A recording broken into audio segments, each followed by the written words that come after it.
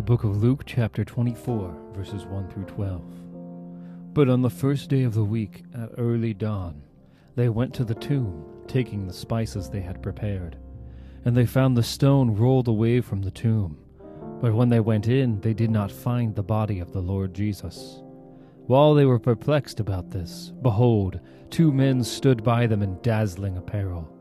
And as they were frightened and bowed their faces to the ground, the men said to them, "Why do you seek the living among the dead? He is not here, but has risen.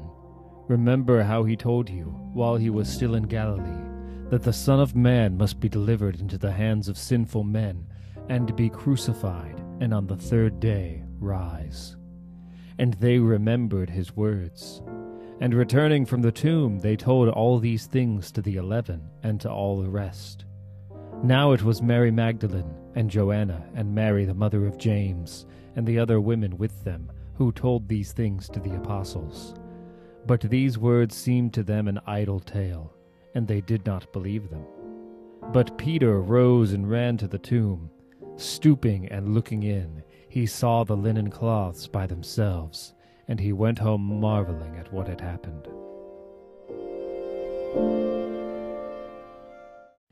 Mom's Commentary. Fragile Humanity. From the time of Jesus' humble birth, he was flesh and bone as we are. He experienced sickness, injury, and now death. This would be the last time that his physical body would be helpless and need care.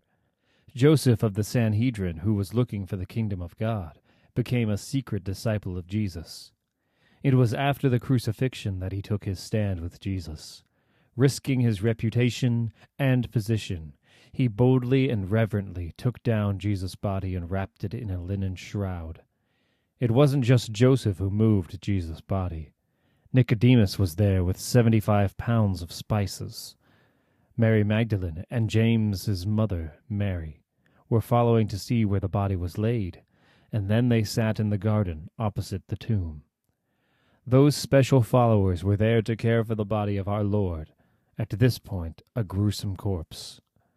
After the Sabbath, some returned with the spices in loving loyalty to care for Christ, only to find that he was gone. Then suddenly 2 men appeared in shining, dazzling, radiant robes that gleamed with flashing lights, saying, "Why do you seek the living one among the dead? He is not here, he has risen." Jesus' resurrected body would never again be frail or weak or hungry or sick. He lived as a man for us so that we could be resurrected like him, never to suffer again. Dad's Commentary. But Peter rose and ran.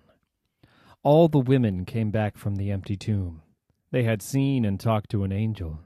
They were told that Jesus was alive. Of course they rushed back to tell the men. Luke tells us that as the women talked and shared all that they had experienced, the men thought these words seemed to them like an idle tale and did not believe them. Can you really blame the men for questioning the women's tale of stones rolled away, a missing body, and a talking angel?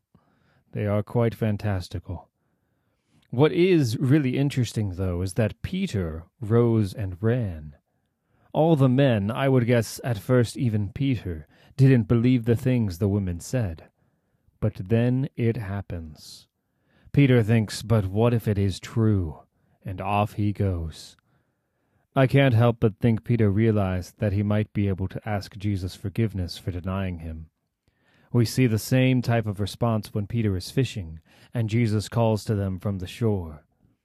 When Simon Peter heard that it was the Lord, he put on his outer garment, for he was stripped for work, and threw himself into the sea. Peter was carrying a guilt, a regret, a shame, a failure, a sin against Jesus himself. He couldn't wait to have a chance to make things right. He would run or swim wherever he needed to in order to face and be face to face with Jesus. I pray that we would have the same heart. As soon as we recognize our sin, let us run to Jesus. We have the benefit of always having access to him, for we are in Christ.